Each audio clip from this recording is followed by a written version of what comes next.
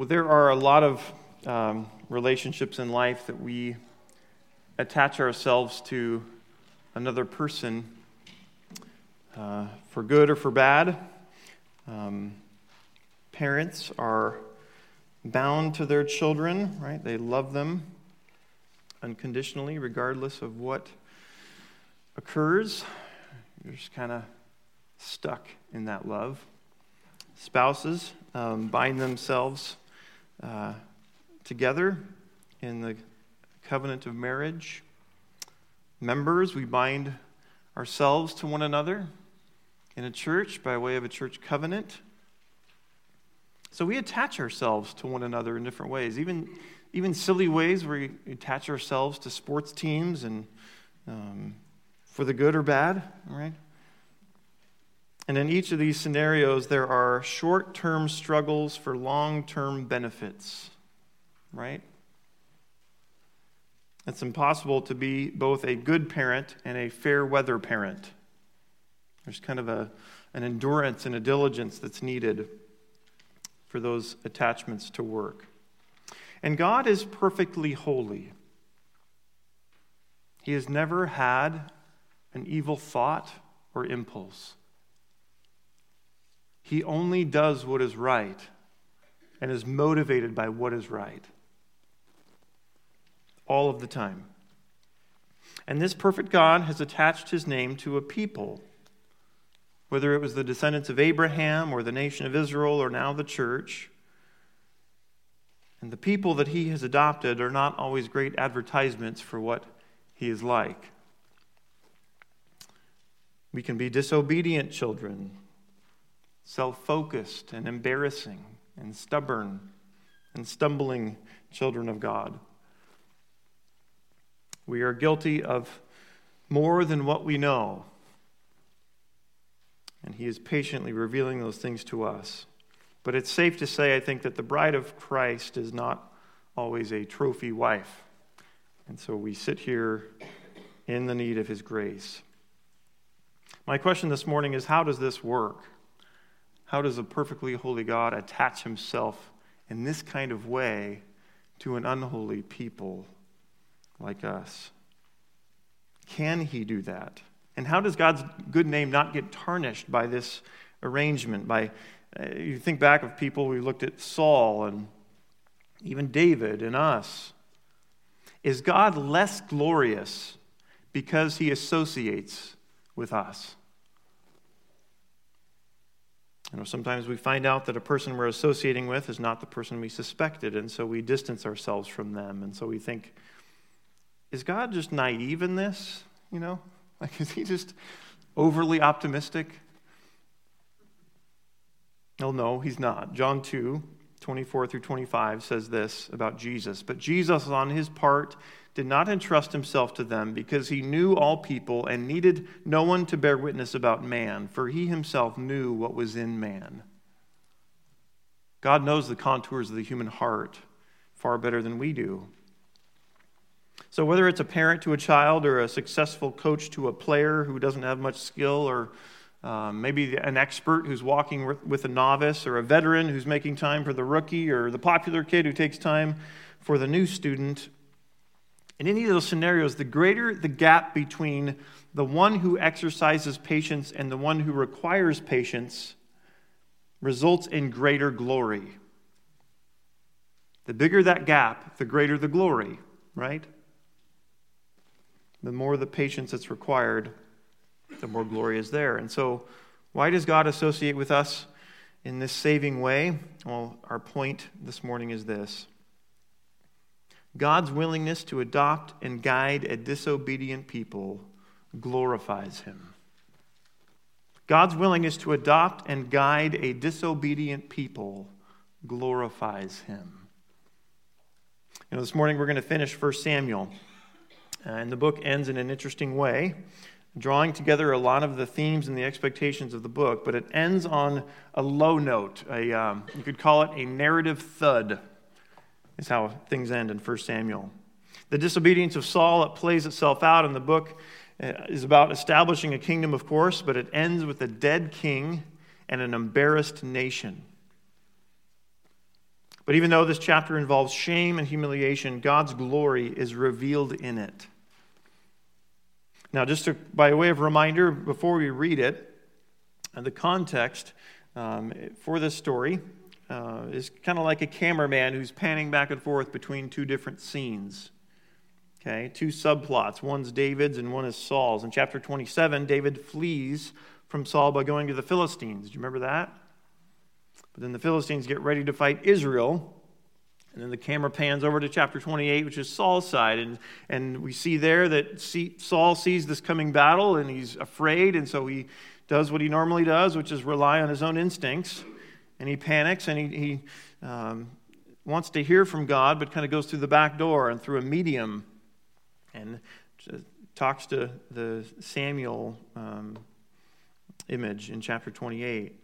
Then the camera pans back to David, who wants to fight with these Philistines, but for his benefit and God's sovereignty, these pagan commanders say, no, we're not going to allow you to fight your home turf.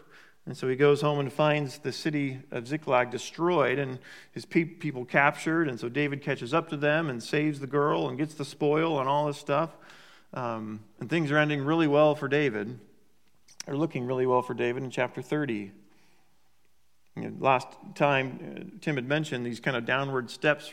Things got worse and worse and worse, and then he trusts in the Lord. He does what Saul doesn't do, and then things change for him. Well, the camera is going to pan back now to Saul, and it's going to end the book in chapter 31. So let's go ahead and stand, if you're able, and conclude the book of 1 Samuel by the reading of chapter 31. Here's how the story ends. Now the Philistines fought against Israel, and the men of Israel fled before the Philistines and fell slain on Mount Gilboa. And the Philistines overtook Saul and his sons, and the Philistines struck down Jonathan and Abinadab and Malchishua, the sons of Saul. The battle pressed hard against Saul, and the archers found him, and he was badly wounded by the archers. Then Saul said to his armor-bearer, "Draw your sword and thrust me through with it, lest these uncircumcised come and thrust me through and mistreat me." But his armor-bearer would not, for he feared greatly. Therefore Saul took his own sword and fell upon it. And when his armor-bearer saw that Saul was dead, he also fell upon his sword and died with him. Thus Saul died, and his 3 sons, and his armor-bearer, and all his men on the same day together. And when the men of Israel who were on the other side of the valley and those beyond the Jordan saw that the men of Israel had fled and that Saul and his sons were dead, they abandoned their cities and fled. And the Philistines came and lived in them. The next day, when the Philistines came to strip the slain, they found Saul and his 3 sons fallen on Mount Gilboa. So they cut off his head and stripped off his armor, and sent messengers throughout the land of the Philistines to carry the good news to the house of their idols and to the people. They put his armor in the temple of Ashtaroth, and they fastened his body to the wall of Bethshan. But when the inhabitants of Jabesh Gilead heard what the Philistines had done to Saul, all the valiant men arose and went all night and took the body of Saul and the bodies of his sons from the wall of Bethshan, and they came to Jabesh and burned them there. And they took their bones and buried them under the tamarisk tree in Jabesh and fasted 7 days. You can be seated.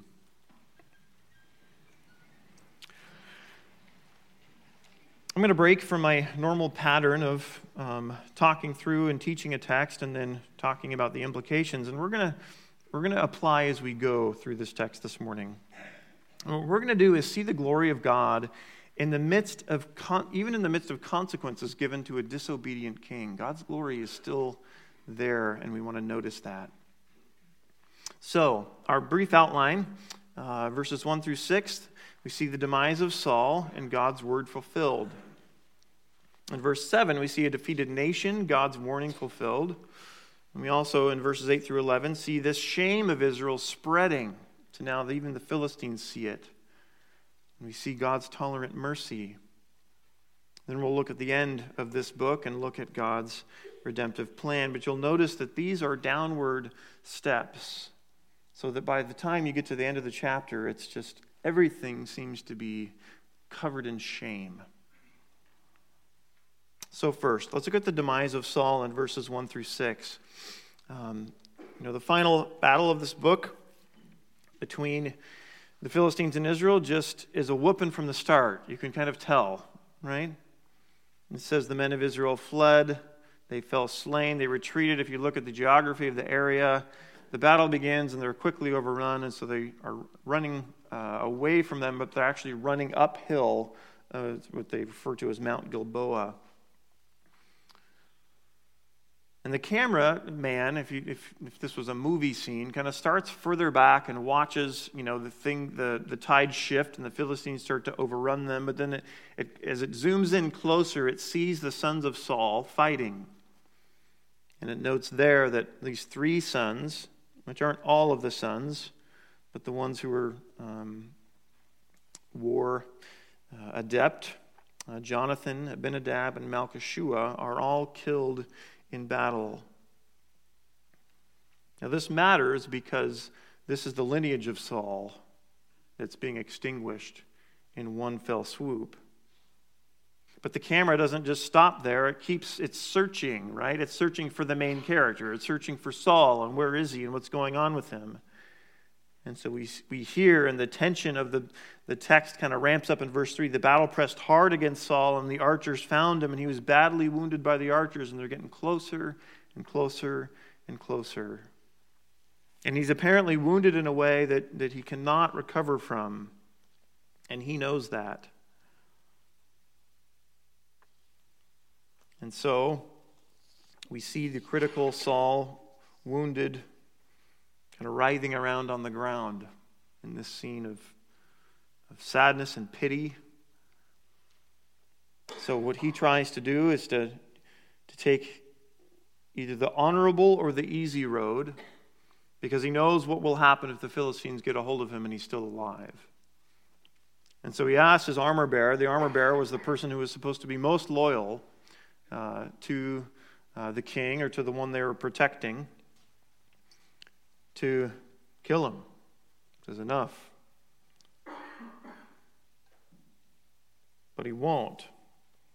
And he's weak and he's fearful. And so Saul's sad state is made even more obvious when even the person who is most loyal to him, even in this critical moment where he needs to be put out of his misery, the young man won't.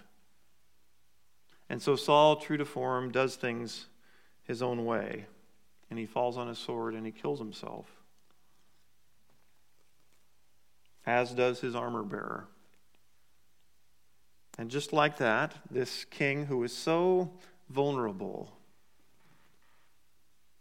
for so much of this book is finally dead. Now, what a depressing end to the book, you think. But how do we see the glory of God in the demise of Saul even? Let's notice a few things.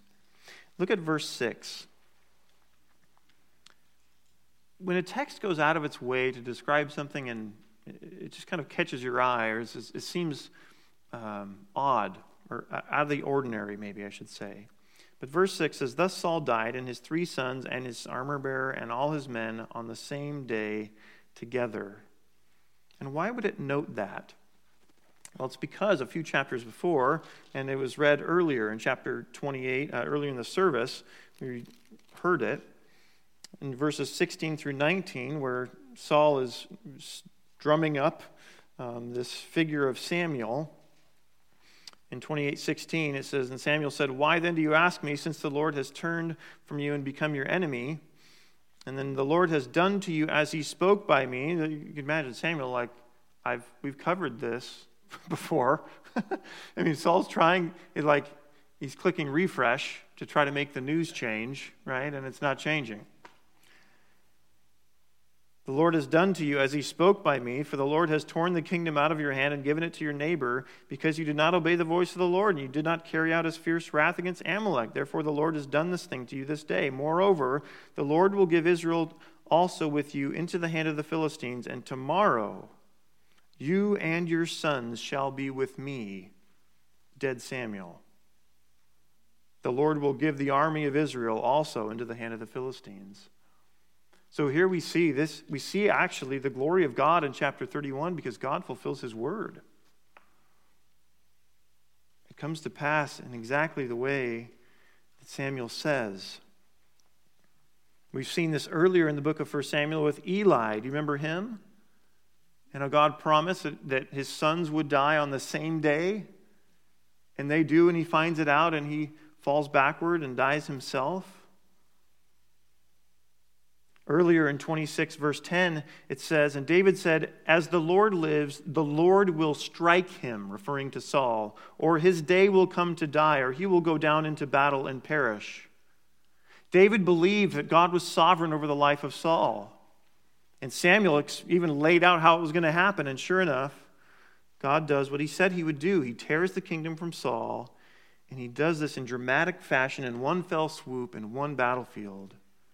And so, in the same way that God is faithful to his promises, God is faithful to his threats as well. He is righteous. He says what is true. His word proves true. He is not bluffing. He does not give empty threats. And so when God says that the kingdom's going to be torn away, it's going to be torn away. It doesn't matter all the schemes that Saul can come up with. And so God is glorified even by giving consequences to the disobedient. God is revealed as a truth teller. He's a just judge. He's righteous in all his ways. He does not lie to us. And sometimes we see the consistency of God's righteousness when he delivers on judgment that he promises. We can see that in both ways, in fulfilling promises and also in delivering judgment. Now, why does this matter to us? How might we apply this to our lives? It means that God doesn't make false threats. And he doesn't speak in a kind of uncertainty. Our God and Father, he tells the truth. And if you think about it, that really matters. That you can rely on what God says. Because you think about what's one of the tactics that Satan uses to get us off track. Isn't it to question what God says? Did he really say that? Does God really mean that? He tries to make us deaf to the word of God, to exalt our own opinions and our own thoughts above his. He calls into question God's words and doubts them and puts shadow on them. He does this because he knows that to call into question the words of God is to call into question the character of God. Those things are one and the same. Now, it's easier for us to doubt maybe a promise or a verse, but what's happening in that moment is we're actually doubting the character of God and the righteousness of God. And so God's word and God's character are married. So what does this mean for us? When God warns you, listen. When God assures you, believe. When God convicts you, respond. When God persuades you, hold fast. When God encourages you, accept. When God instructs you, adopt his thinking. You see, we see God's worth revealed in what he says, whether it's to judge and bring consequence or to save and bring deliverance.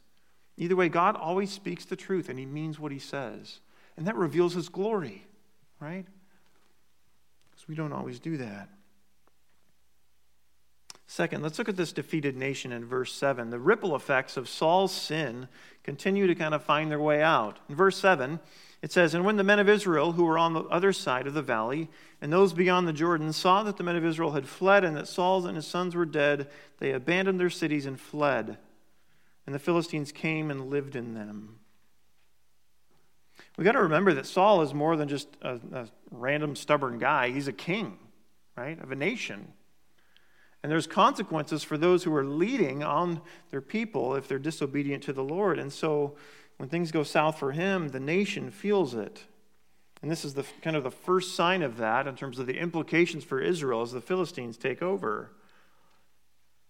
Notice that the people surrounding the area see what's going on and they have to forsake their livelihoods and their homes. They've got to flee and run away. They don't want to stick around and get harassed by this foreign power.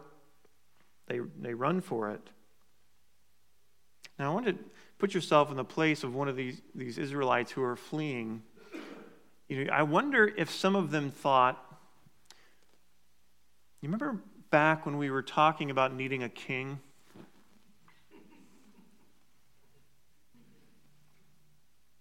You remember the reasoning that we had when we wanted one so badly?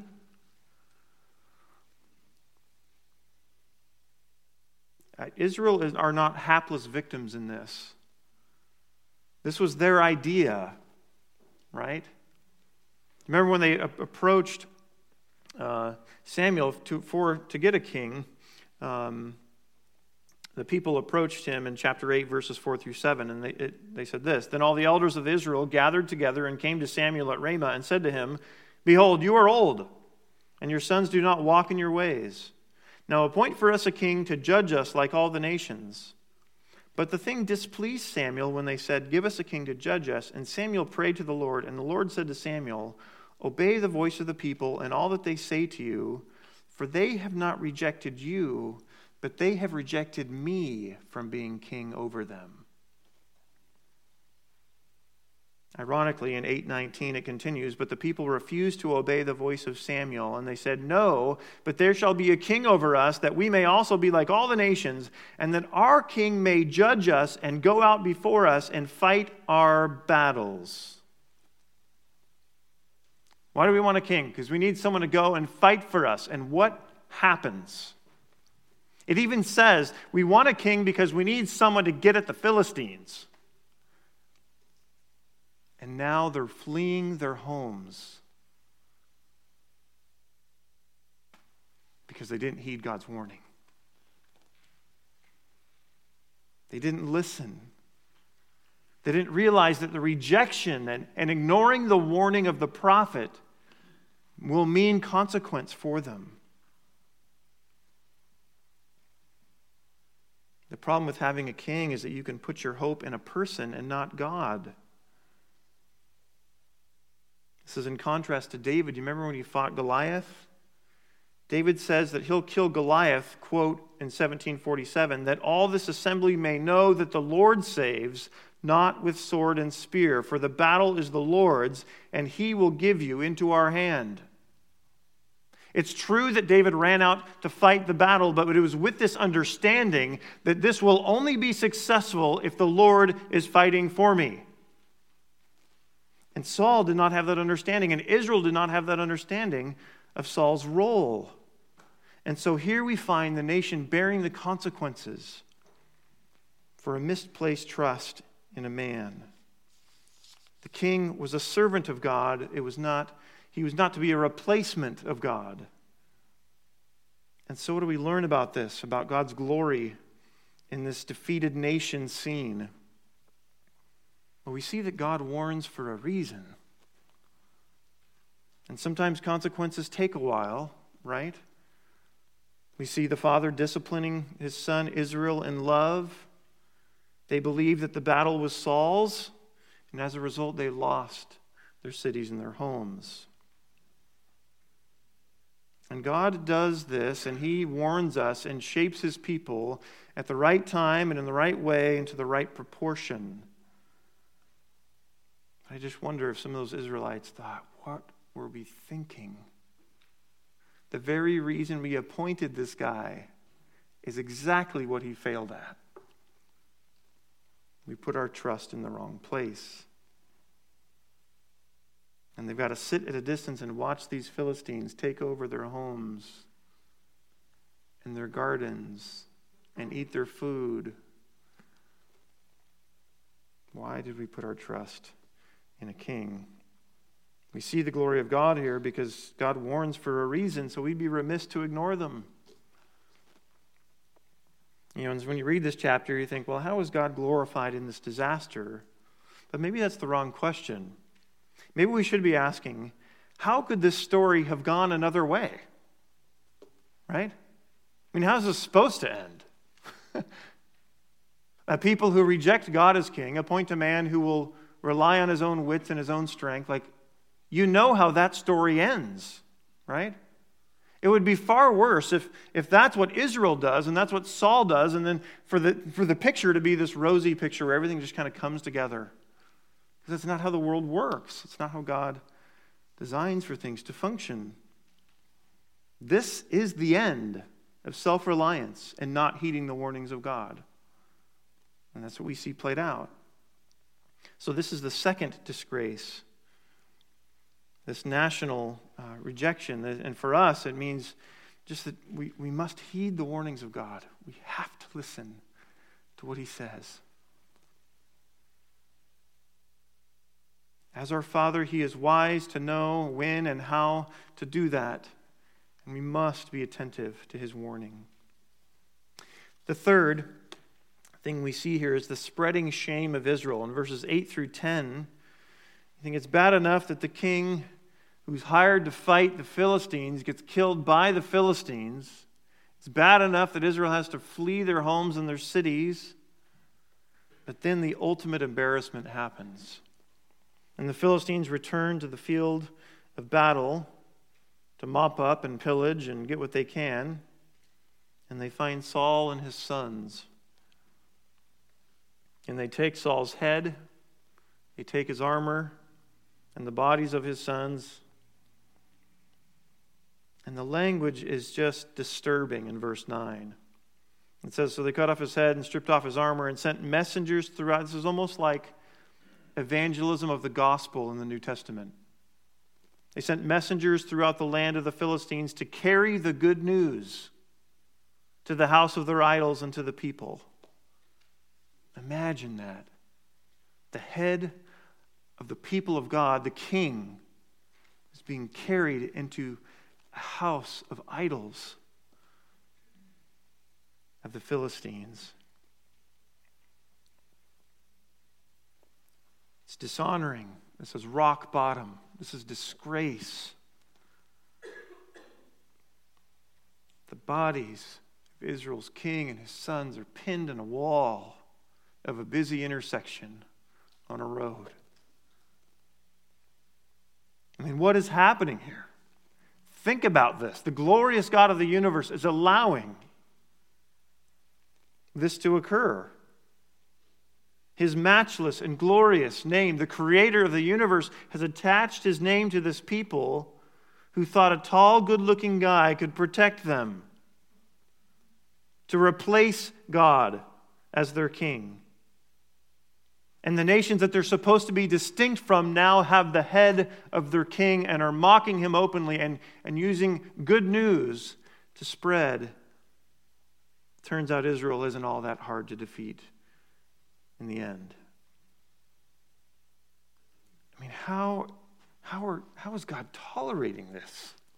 How is Israel God's special people? How could Israel be God's choice of all the nations? How could Israel be the firstborn son that he carries and teaches to walk and grow? And this is their response to him. What is God doing, letting his good name be dragged through the mud in this way in the temples of the Philistines?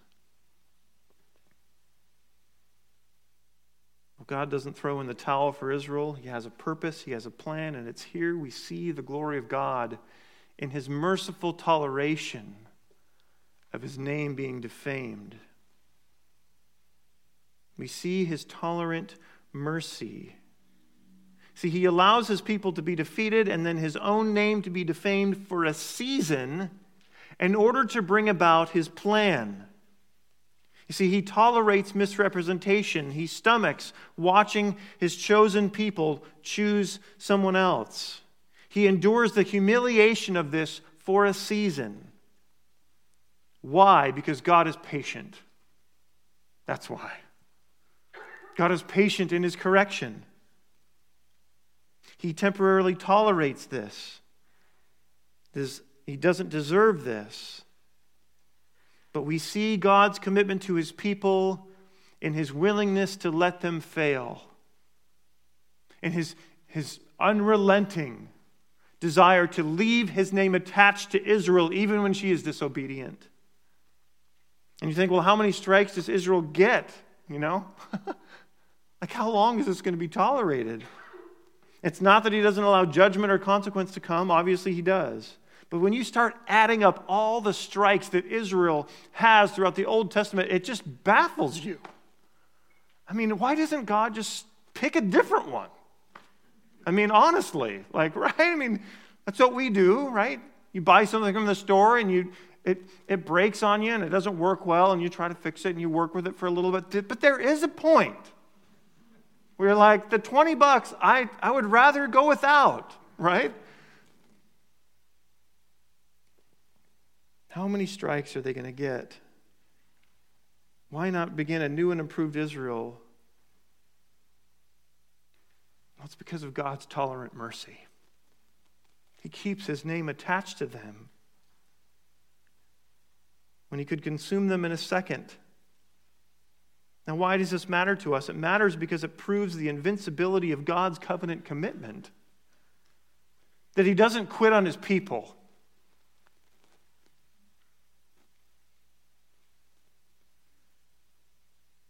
He doesn't forsake them or sell them or disown them. They repent, they need to learn, they need to grow, yes. But there is nothing stronger than God's commitment to his people. Nothing. And so if you're a Christian, God has permanently assigned his name to yours. You were adopted and secured by the blood of his divine Son. And we need that assurance, don't we? Because we are Saul, and we are David, and we are Israel, are we not? And to know that God's commitment, his attachment to his people, is not based on the responsiveness of his people, but it is based on something that he has done, that he has accomplished, that he has secured in the new covenant, is grounds for all kinds of freedom that you and I are offered. It doesn't mean this frees us to do with what we want, but it does free us to love him and to obey him and to trust him and to believe his word, that we are his people and that he won't disown us. There are times still that our little daughter Ella will think that we've forgotten about her. We're out and about doing something, and with 4 kids, you kind of have to count occasionally. Okay, are we all here? What's going on? And there's these brief little moments where I think in her heart of hearts she wonders, if we're thinking of her in the same way or not. And of course, as parents, it's the most revolting idea in the world to think. And there's absolutely no distinction. And I mean, she's ours. And we know that, and everyone knows that. And yet there's these moments where these little cracks of insecurity creep up in her. And I wonder if that's not comparable to what it's like to walk with God, right? Where we feel like we're with him and he's with us, but then these little times, these little moments where you're just, is he really near me? Does he really care? Is he still as committed as he was? When we read chapters like 1 Samuel 31 and God doesn't throw in the towel, we think he's got to be committed. So, though God's name suffers dishonor, and though Saul and Israel and we contribute to that, his covenant lasts. I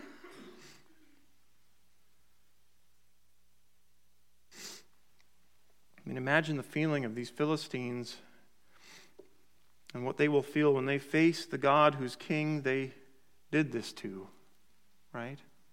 It's not that these misconceptions about God will never be corrected. They will. Everyone will know. Everyone. And it's just a matter of time. God will not be mocked in the long term. And because this great reversal is coming, we too can suffer misunderstanding and shame. Our names can be dragged through the mud for Jesus' sake, and they will come out clean, God willing, in judgment. Our assurance of God's judgment allows us to endure more and say less and embrace suffering and cultural shame for the one who is present with us in those moments. It's interesting that these men of Jabesh Gilead do what they do. You'll notice in verse 11, these men who, if you read earlier in chapter 11, this was the time when Saul was empowered by the Spirit of God to deliver people when they were really in a bind. I mean, they were toast. And so they sent out messengers to everyone, help us, help us, help us. And Saul and Israel responded. They came and traveled through the night and took care of business and delivered these guys from Jabesh Gilead. And that act of salvation is what really motivated them to take this great risk of sparing the shred of dignity that they could have left for Israel's king. And they went and took the bodies back.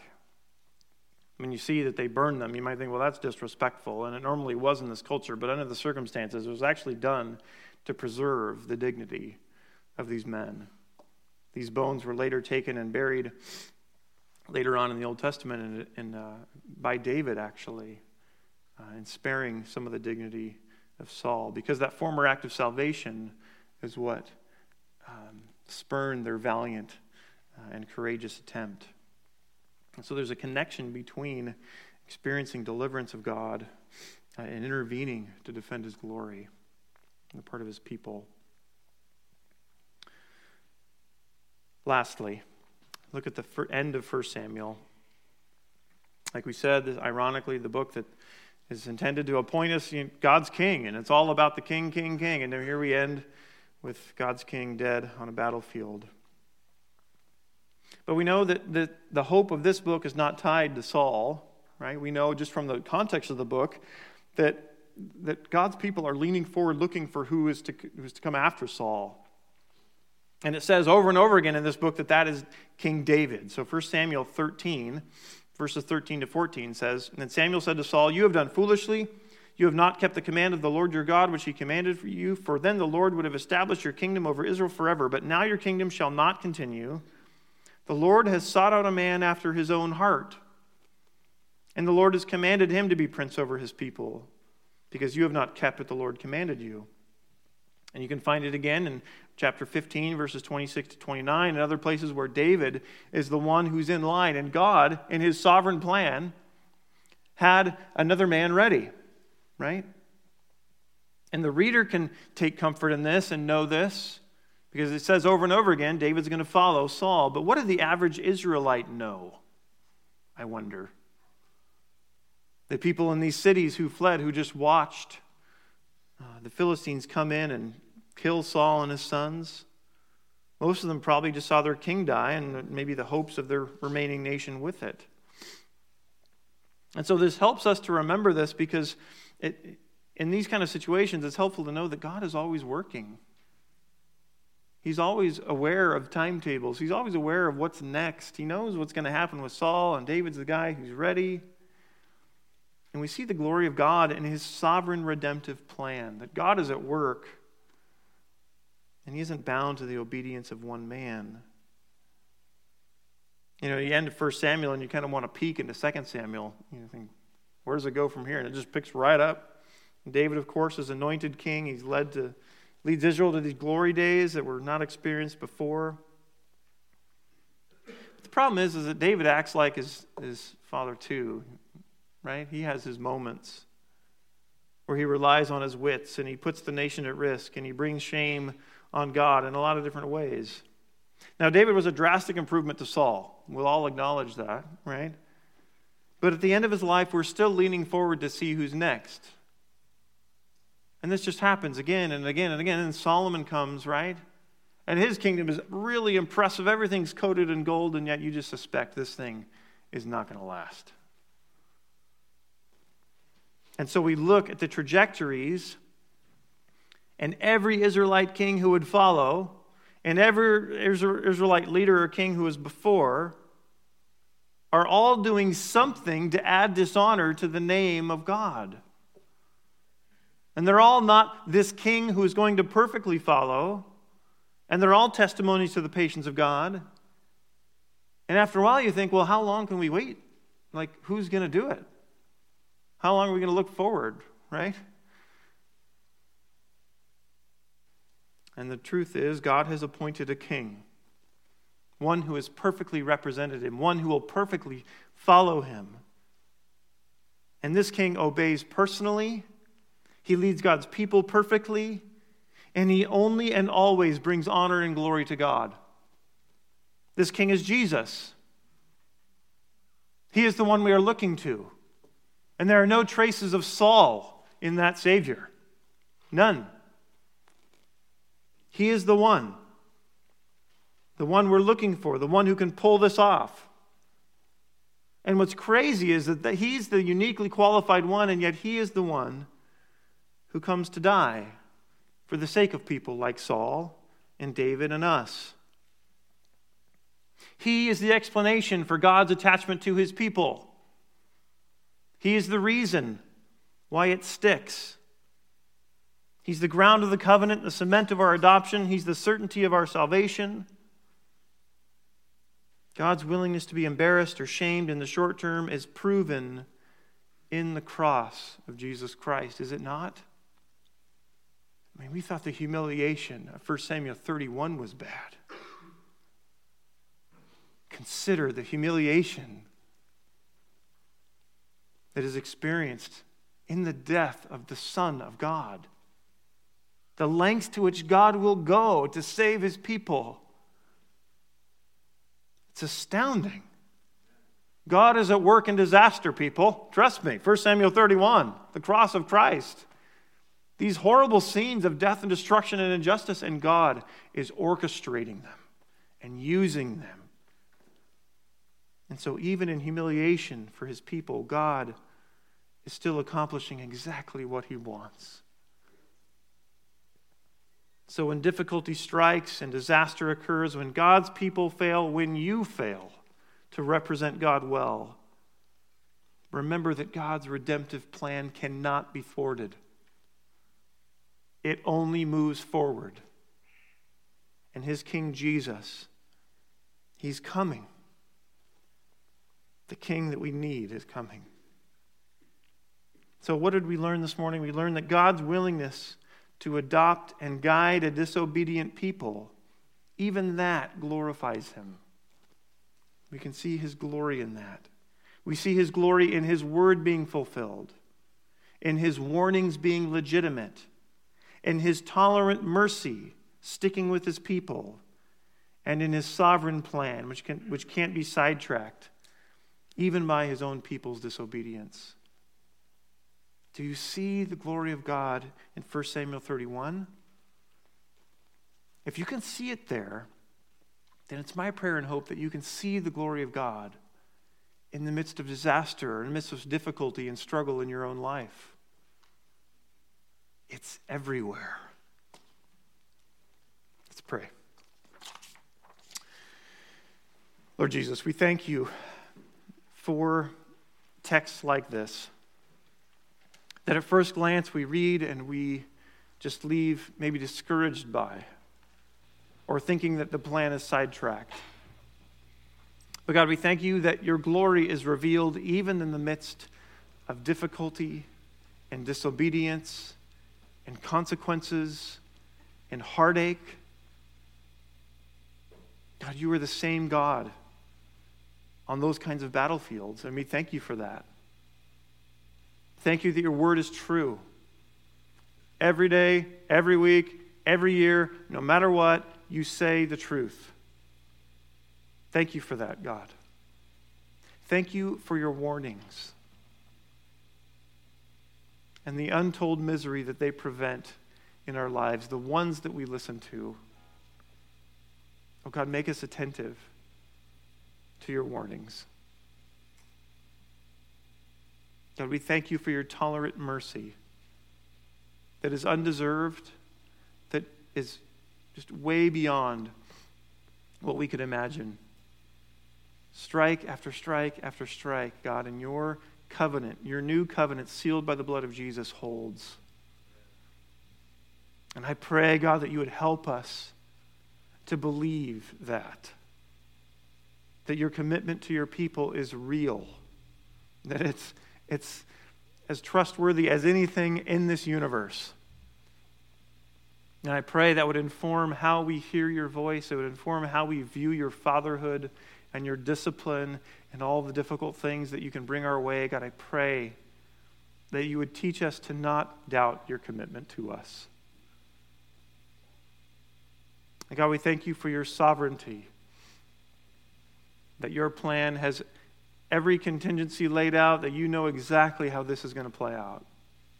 And you will extract all the glory you can out of every decision every human being has ever made, and you will accomplish your will. And we know that because of a coming King. Thank you for Jesus. Thank you for the promise of his return. May it inform and infuse the way that we hope and the way that we view even our lives today. God, we know that we have rejected you as King in our sin.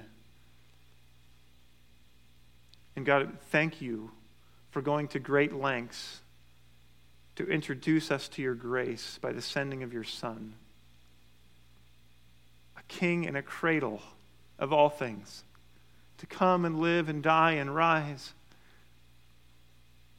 God, thank you for your patient tolerance of us. Instruct us with these things. Help us to see your glory even in cloudy and rainy days. Help us to see your glory in disaster and in confusion. God, help us to treasure that and to treasure that insight most. We need your help to do that, God. We're not that way. So show us how we can do that in our day-to-day lives, God, as your people. We pray this in Jesus' name. Amen.